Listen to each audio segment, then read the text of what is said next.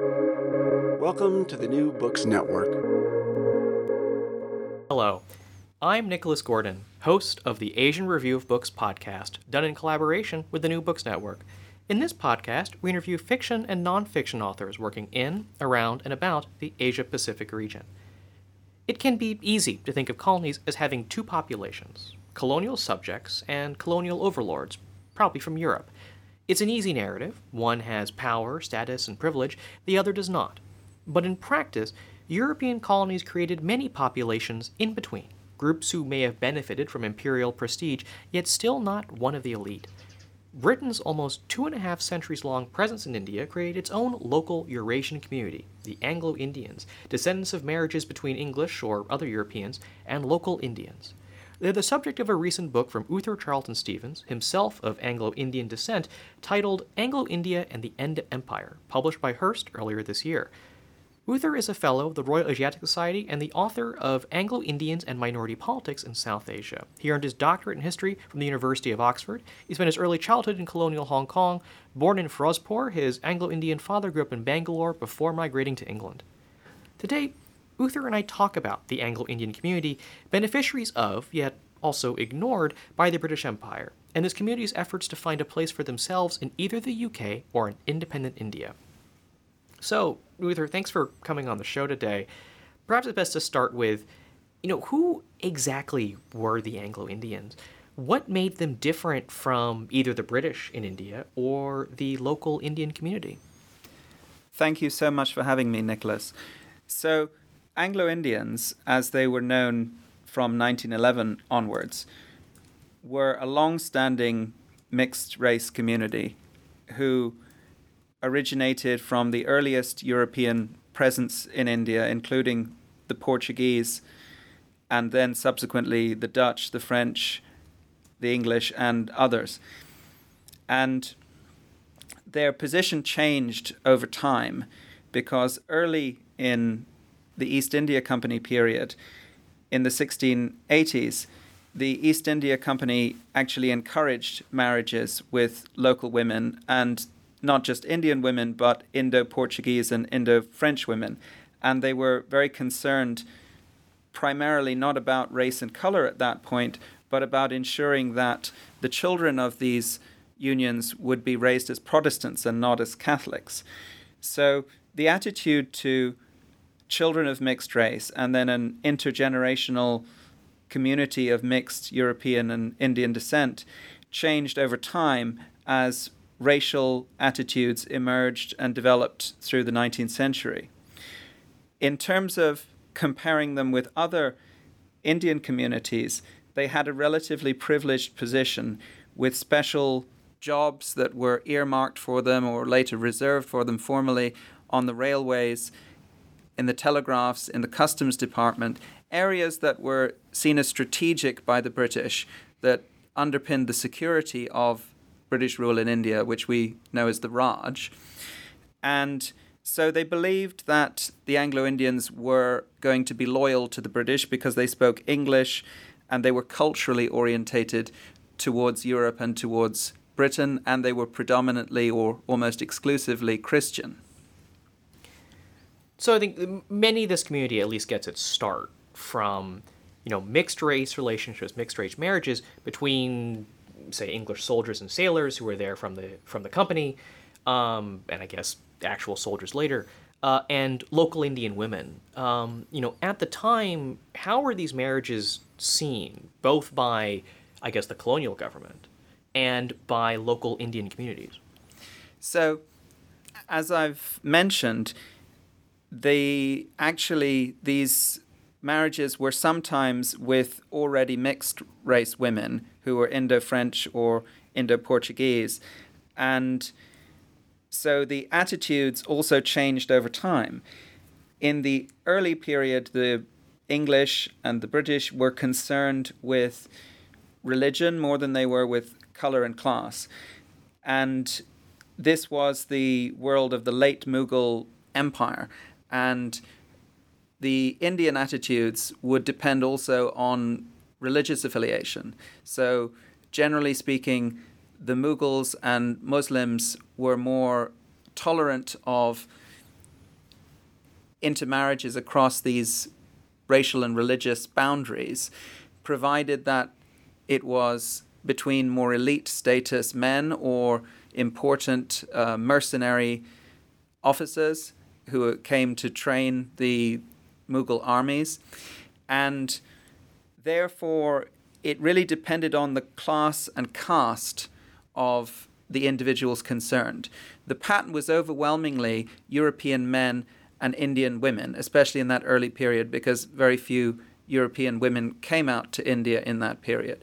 So you did get some examples of very high status Indian women who married European men who were also high status, but they tended to be Muslim women. Some cases of high caste women, such as a Rajput woman who was the mother of Sikandar Sahib, the founder of Skinner's Horse, which lives on in the Indian Army as a tank regiment. So there were different levels of class and caste origins, and there were formal marriages, and there was concubinage, and there were informal liaisons. So you had this whole spectrum. Of course, the largest number of Europeans in India over a long period of time would eventually be soldiers. So disproportionately, this group emerged as the children of soldiers. But it also had its early origins in these more elite and formal marriages, which took place with Christian converts or with Muslim women, sometimes under Islamic rites. And when the woman concerned was a Hindu, she would usually convert, or the children would be raised as Christian, and she would typically lose caste. So her position within the Hindu caste system would be that she would effectively be ejected from her own family and community. That helps to explain why, as well as the fact that the British would ultimately create a lot of orphanage institutions for many of these children. They were very culturally orientated towards Britain, and they spoke English from a very early stage in this process. So that's how a lot how the Indians responded to these relationships, to this community. What about the British? And maybe we'll kind of talk a bit more about the class side of things here. I know in your book there's kind of a lot of discussions about the Angles' connection to Britain, to the metropole, whether or not they could, were able to, should, were allowed to be part of the prestigious imperial institutions at the time, especially things like education. So how did this community relate to the British side of things, especially when it comes to things like class? So that is a long and complicated story, of course, and it goes through various phases. But the important turning point, I would say, is clusters around the 1790s. So from 1786 to 1808, there were a series of company prohibitions which barred mixed-race men from serving in the company's armies. Individual men of mixed descent continued to evade this ban, but it meant that there was a large economic displacement for mixed-race men. And the interesting thing is that early in the 19th century, this didn't really affect mixed-race women as much. So as late as 1820, you would find that the majority of East India Company officers in a presidency like Bengal were married to women of mixed descent. So they tended to merge back into the British community in that early period. And that helps to explain how it becomes invisible, but you have many British families in Britain that have traces of Indian DNA as a result of that, because the female line merged back into British society.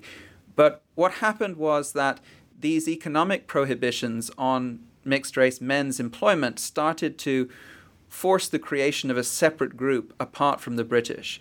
They wanted to be included with the British. They understood nationality and their identity in the way that most people did at that time, which is that this comes from your father. You are the same nationality as your father. So there was a demand to be accepted as the sons of the British, that they should be regarded as British.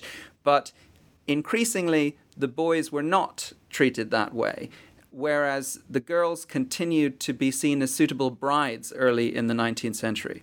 Then as the 19th century goes along, there's an increase in racial prejudice aligned with racial ideologies, new ideas about color and race and scientific racism, so-called.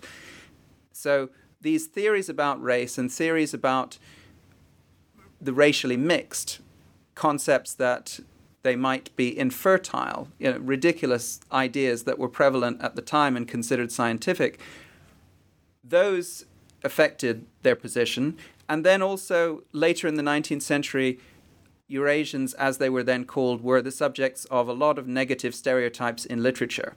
So definitely there was a strong class component which persisted all the way through to Indian independence in 1947 in the position of the Anglo-Indian group. But increasingly they faced color and racial prejudice which intersected with this class understanding of their position. So there are a few names that kind of pop up throughout the book, time and time again, for obvious reasons we'll get into. And these are some of the leaders of the Anglican community, especially I think in the kind of the 20th century. And those are names like Henry Gidney and Frank Anthony, people who tried to organize the Anglo-Indian community. And I wonder if you could share a bit more about their stories, what drove them to, I guess, to kind of take on this leadership role and what their objectives were for the Anglo-Indians. Well, Sir Henry Gidney, he was eventually knighted, was an incredibly colourful personality, a very buoyant individual. He was rather rotund for most of his life. He was incredibly well dressed. He always wore three-piece suits and often wore spats and a monocle. So he was regarded allegedly as a mold of fashion in the Indian Legislative Assembly. And he had a very illustrious career even before entering politics as an ophthalmologic surgeon who had been involved in the Indian Medical Service and fought or served in the Boxer Rebellion in China. During the First World War, he was in charge of a hospital. And then in the 1920s, he entered into a competition, a political struggle with another Anglo-Indian leader called John Abbott. And John Abbott probably, having been born in Scotland, looked European, whereas Gidney more obviously looked like a mixed-race man of colour. So his political ascendancy was a challenge to some of the Anglo-Indians who were particularly aligned with Britain. And Gidney certainly was incredibly loyal to Britain and the Crown, but he tried to triangulate a new position for the Anglo-Indian community and to slowly nudge them in the direction of embracing India as their motherland. So he suggested that Britain should be seen as their fatherland and India as their motherland. He was not in any way trying to break the Anglo-Indian connection with Britain. He was just trying to make Anglo-Indians feel more comfortable in the colonial world in which they lived. They had a very strong British-aligned identity, and he wanted them to incorporate their Indian side in a more comfortable, self-confident way, and to basically to accept that they were a community of mixed descent, whereas there were many individuals that I talk about in the book who were ashamed and tried to conceal their mixed-race heritage in order to succeed in marriages or in their careers. It does sound like an attempt to build this, synthesis of identities. It seems like it would be harder to do as the world becomes more nationalist, becomes more, singular in kind of what someone is. So that's the mission which Frank Anthony inherits. So Gidney died in 1942. He was incredibly demoralized and depressed as a result of the Cripps mission that happened in that year, when, having had all of these special measures for this community, all of this reserved employment in the railways and special nomination to the legislatures, Sir Stafford Cripps came out to India and was offering the Indian nationalist leaders a path to independence in return for their cooperation in the Second World War. It wasn't sufficient what was being offered, but had it been accepted, there were no provisions that were put in place for the Anglo-Indian community. So it seemed like suddenly the position would be completely pulled, the rug would be pulled from under their feet. And I think that the shock of the Cripps mission actually hastened Gidney's premature death in 1942. So that's when the young lawyer Frank Anthony takes over. And he has a more difficult task in some ways of trying to radically reorientate Anglo-Indian identity towards Indian nationalism. So it's a step further than saying that Anglo-Indians have a British fatherland and an Indian motherland. It's a step towards accepting that Anglo-Indians will regard themselves as Anglo-Indians by community, but Indian by nationality. And some of the Anglo-Indian leaders, particularly in the Punjab, a man called Few, criticized Anthony vehemently, saying that we're not Indians. And so the attempt by Anthony to create a nested Anglo-Indian identity within a sense of being an Indian national was one step further in the process to adjust Anglo-Indian identity towards embrace of India, looking to the soon-to-be departure of the British and the future of the new India as an independent country.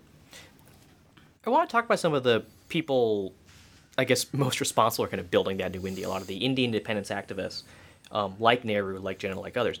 And, I mean, obviously they do feature in this story, but the times when they emerge, and maybe I'm interpreting wrong, but to be frank, it doesn't seem like they're thinking about this problem at all. It's not something that's top of mind for them. But but you, as someone who's actually studied this, how did the independence activists in India, the prominent politicians like Nehru, like Gandhi, like Jinnah, did they see the Anglo-Indian community as a question to be tackled, as a real problem to be resolved, or was it just a weird colonial holdover for them? Yes, I understand what you're driving at. So I think that Gandhi didn't really recognize the Anglo-Indian community as a political force, even though there is one interesting quote from him when he told the future Anglo-Burman leader Charles Haswell Campagnac that Anglo-Indians with their double blood and double intelligence could be leaders of a future India if they turned towards nationalism. But generally, Gandhi's attitude by the time of the Round Table conferences in the 1930s was that the Congress Party represented all of India, and that he, in his representative capacity, heading the Congress Party in the Round Table conferences in London, could speak for all of India. So, first of all, he tried to focus on a grand alliance with India's Muslims, because he saw the Hindu-Muslim question as the basis on which to build a solid foundation to claim Indian independence, Swaraj. But then at the Round Table Conference, he faced minority leaders such as Sir Henry Gidney, who was very articulate, but perhaps more importantly, from Gandhi's point of view, the Dalit leader Ambedkar, who spoke on behalf of India's untouchables, which we now know as Dalits. So Gandhi's primary concern was first Hindu-Muslim unity, and then how to make sure that dealing with untouchability, he could retain or keep Dalits within the Hindu fold. For him, the Anglo-Indian community was too small to be a very major force. But the interesting thing is, when we look to the 1940s, the Indian nationalist leaders were very sympathetic ultimately to the Anglo-Indians once they saw how much work Anthony had put into trying to reshape Anglo-Indian identity towards India. And again, the other side of this equation are the British. And it seems, from my read of the history of your book, that the British politicians, don't quite know what to do with the Anglo-Indian community either. It's not clear that they that they want the Anglo-Indian community to really embrace their British heritage and then go to Britain. But also it seems like they're very happy to use them as a political football as needed, where, they'll come and say, like, oh, it's terrible how this community has been treated, all these broken promises, despite the fact that oftentimes they were partly responsible for breaking them. Anyway, long-winded preamble, but, all you gotta say is, like, how did the British imperial officials, British politicians, how did they deal with this question of the Anglo-Indian community, if they dealt with it at all? So there were, of course, a wide range of different British political orientations and parties and factions, and their attitudes differed on that basis. For the colonial administration in general, the Anglo-Indians were a useful force to buttress the security of the Raj, serving in the railways, the telegraph departments, in the auxiliary forces that guarded the railways. And then, at moments of crisis, the Great Rebellion of 1857 to 58, known as the Mutiny in British sources, and during the two world wars, they were very happy to enlist the loyal Anglo-Indians on behalf of the British Empire and to take advantage of their loyalty towards Britain and the Crown. But then, as is shown in my book, after these conflicts, they often then ill-treated them and ejected them once more from the military units which they had established or allowed them to enter into. So there was this seesaw, almost schizophrenic treatment of the community by the British colonial authorities. And then there were genuinely British individuals who sympathized with and worked for the Anglo-Indian community, others who saw the use that Anglo-Indians could be to the empire, and others, including actually socialists who wanted to get rid of the empire, who wanted to bring Indian independence about more quickly, like Sir Stafford Cripps, for whom the Anglo-Indians were simply an inconvenience, a sort of post-colonial hangover. And that could turn into a liability when India became independent, and these people weren't able to integrate because of their prior history and because of their identification with Britain. So again, when it comes to the waves of migration from India to Britain that included my own family, and also subsequent waves to Australia, to Canada, to New Zealand, and even a trickle to the United States, the attitude to their emigration was also filtered through this prism of looking at their skin color, their educational qualifications, were they desirable immigrants? And there wasn't a sympathetic appreciation of all that the community of Anglo-Indians had done for Britain and the obligation that Britain owed towards them. I got one more question about this community in general, before we can talk about maybe the bigger picture and the importance of the Anglo-Indian story.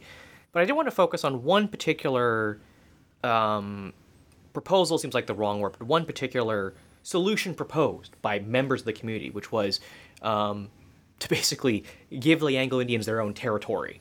Yes. Whether within India or, like, there's even like a thought to take the Andaman Islands and give that to the Anglo-Indians. But why was this an idea, a proposal that kept on popping up in these discussions, to just give the Anglo-Indians their own land, their own community, their own polity, I guess, whether within India or otherwise? Well, I do think we have to look at the big picture of the 20th century, which was a century of the creation of new border lines, movements of people, displacements of people, the creation of new countries. So you had population exchanges between Turkey and Greece. You had the boundary lines that were created by the partition of India, which resulted in massive migrations of millions of people and ethnic cleansing and killings on an unprecedented scale. You had the creation of new nations, such as the State of Israel and Pakistan, which were founded on religious and ethnic identity lines. So it did seem, if you combine that with the colonial history of transferring colonies from one country to another after the First World War, or creating colonial enclaves in various places, this was a world in which it seemed quite normal that a territory could be found for a people in need of a homeland. And sometimes that was conceptualized as the Anglo-Indians should have a state within India, so that clustered around the McCluskey colony in modern Jharkhand. That was the most substantially enacted example, but there were other examples like Abbot Mount in the foothills of the Himalayas and Whitefield near to Bangalore in the state of Mysore. But even beyond the idea of a state within India that might be autonomous or might be in a similar position to Pakistan, conceivably, there was also the possibility that a new territory overseas could be created. And the most near-at-hand example was the Andaman Islands. Now, if the Andaman Islands had turned into Anglo-India, then would that have remained as part of a federal Indian nation? Would it have remained within the British Commonwealth? Would it have become an independent state? Those were all possible scenarios that Anglo-Indians could imagine. And the idea of cutting themselves adrift from the prejudices from both the British and the Indian side and creating their own country was therefore very attractive. And not only did those Anglo-Indians who strongly felt aligned with Britain engage in these kind of fantasies, it was also attractive to socialists who imagined a pan-Eurasianist future with other mixed-race peoples from Hong Kong, Singapore, what was then Malaya, Sri Lanka, Burma. They thought about a nation that they would call Eurasia, and they suggested what had been German New Guinea, taken over by the British, as a site for their new Eurasian nation, which was also discussed as potentially a socialist, collectivist nation, and therefore that has parallels with left-wing socialist forms of Zionism. So I'm going to assume that this is a community that has been understudied. Their importance, their relevance, history has been understudied. So in your view, I mean, why is it important to understand the history of the Anglo-Indian community, whether it's a conversation about India and its development, or the British Empire and how the empire started to decline in the latter half of the 20th century? What's missing by not having an understanding of the Anglo-Indian community? So it's definitely true that various Eurasian populations and mixed race groups have been rendered invisible, that they have been understudied. Thankfully, since the 1990s, there has been more and more writing on these groups, but relative to what there should be, they have been understudied. And I think that there are many reasons why we should look at Anglo-Indians and other Eurasian groups in Asia.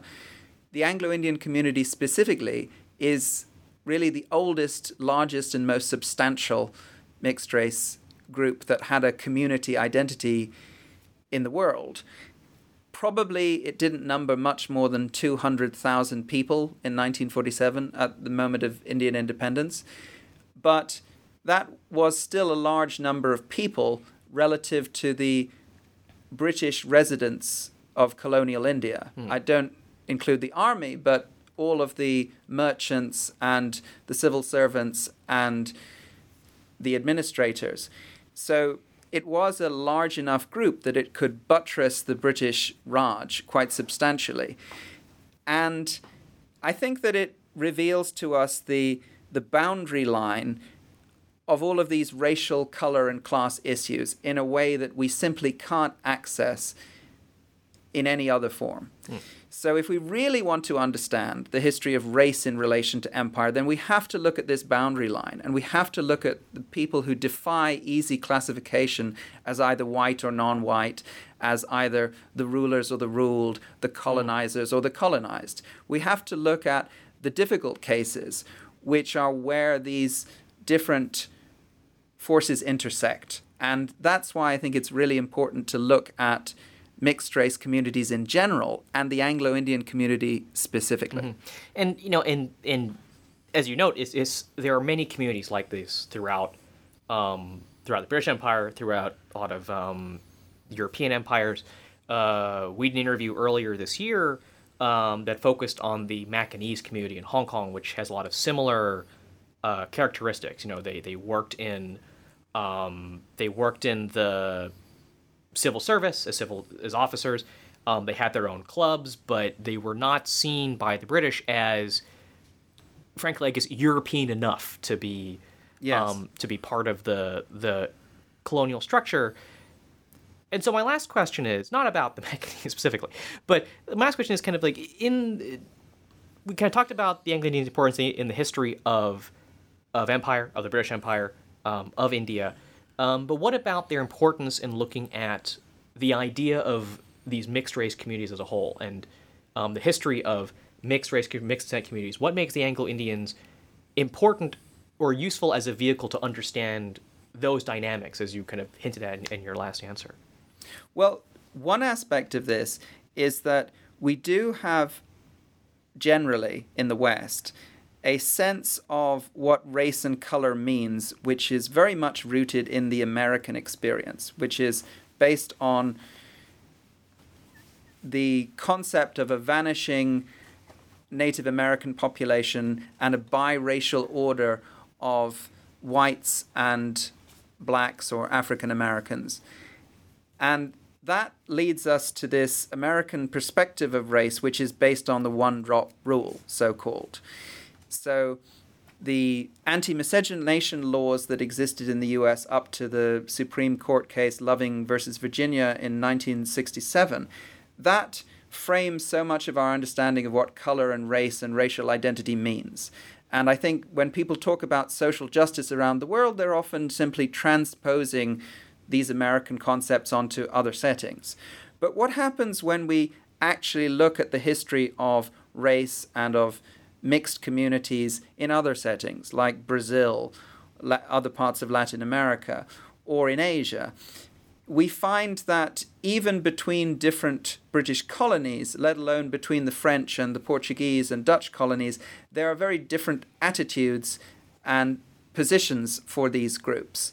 So while there is a commonality of experience for Eurasians in Hong Kong, Malaya, Singapore, Burma, India, and Sri Lanka, there are important differences and nuances.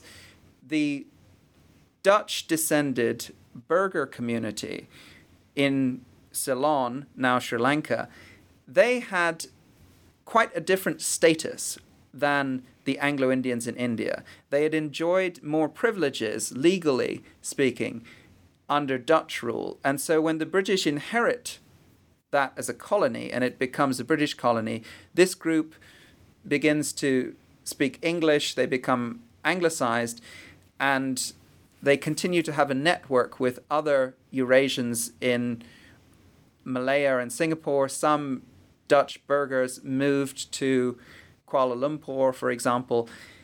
So there are all these connections between these groups. But even when they moved to other colonies, the burghers regarded themselves as having a higher status than the other Eurasians. And that was rooted in the fact that the British, encountering a slightly different colonial society than their own, continued to treat them differently than Anglo-Indians were treated in India. And you could also say that in Burma, the Burmese attitudes towards mixed people were quite different, because in Burma there was Buddhism and Buddhist customary law which gave women more agency than the Hindu caste system, so that a man and a woman who lived together and ate from the same rice bowl were deemed to be in a customary marriage under Buddhist law. And women had the agency to divorce and dissolve those customary marriages and return to their families, and they would be accepted. Therefore, the position of their children within Burmese society, when they had mixed children, was quite different. So the British did behave similarly in their prejudices towards their mixed-race offspring and the mixed-race offspring of other Europeans in their various colonies, but there were significant subtleties of difference in their treatment and in their position in different colonies. And I think when we understand that, we see that the history of race, color, and class is far more complicated than an American-derived one-drop rule perspective would lead us to believe. Well, I think that's a great place to end our conversation with Uther Charlton Stevens, author of Anglo-India and the End of Empire. Uther, I actually have two more questions for you, which are, where can people find your work? And what's next for you? What do you think the next project might be? Well, I've already actually written the prequel chapters to a follow-up to this book. So I don't know exactly when that will be released, but I shall continue to work on this area. And I am very interested in developing these connections and comparisons which we've just discussed about how Anglo-Indians can be interconnected with the history of other Eurasian groups across Asia. So those are areas that I'd like to continue working on. You can find my book directly from Hurst Publishers' website in the UK, or from Oxford University Press, who are publishing the US edition, or you can get it on Amazon from most of the Amazon platforms, and it's also available on Kindle. In Hong Kong, you can buy the book at Bookazine or get it from Kelly & Walsh or Vibe Book and Music Store. So you can follow me, Nicholas Gordon, on Twitter at NickRIGordon. That's NickRIGordon. You can go to AsianReviewBooks.com to find other reviews, essays, interviews, and excerpts. Follow on Twitter at BookReviewsAsia. That's reviews plural. And you can find countless other author interviews at the New Books Network at newbooksnetwork.com. Asian Books Podcast is on all your favorite podcast apps, Apple Podcasts, Spotify, and Stitcher. Rate us, recommend us, share us with your friends if you want to support us in interviewing those writing in, around, and about Asia. Stay tuned to hear who's coming up on the show, but before then, Uther, I'll let you have the last word on things. So I'm also on Twitter at UtherCS, UTHERCS, also on Facebook at the same tag, and the book also has its own page, facebook.com/Anglo-Indian History, no hyphen. Thank you very much for having me. Thank you for coming.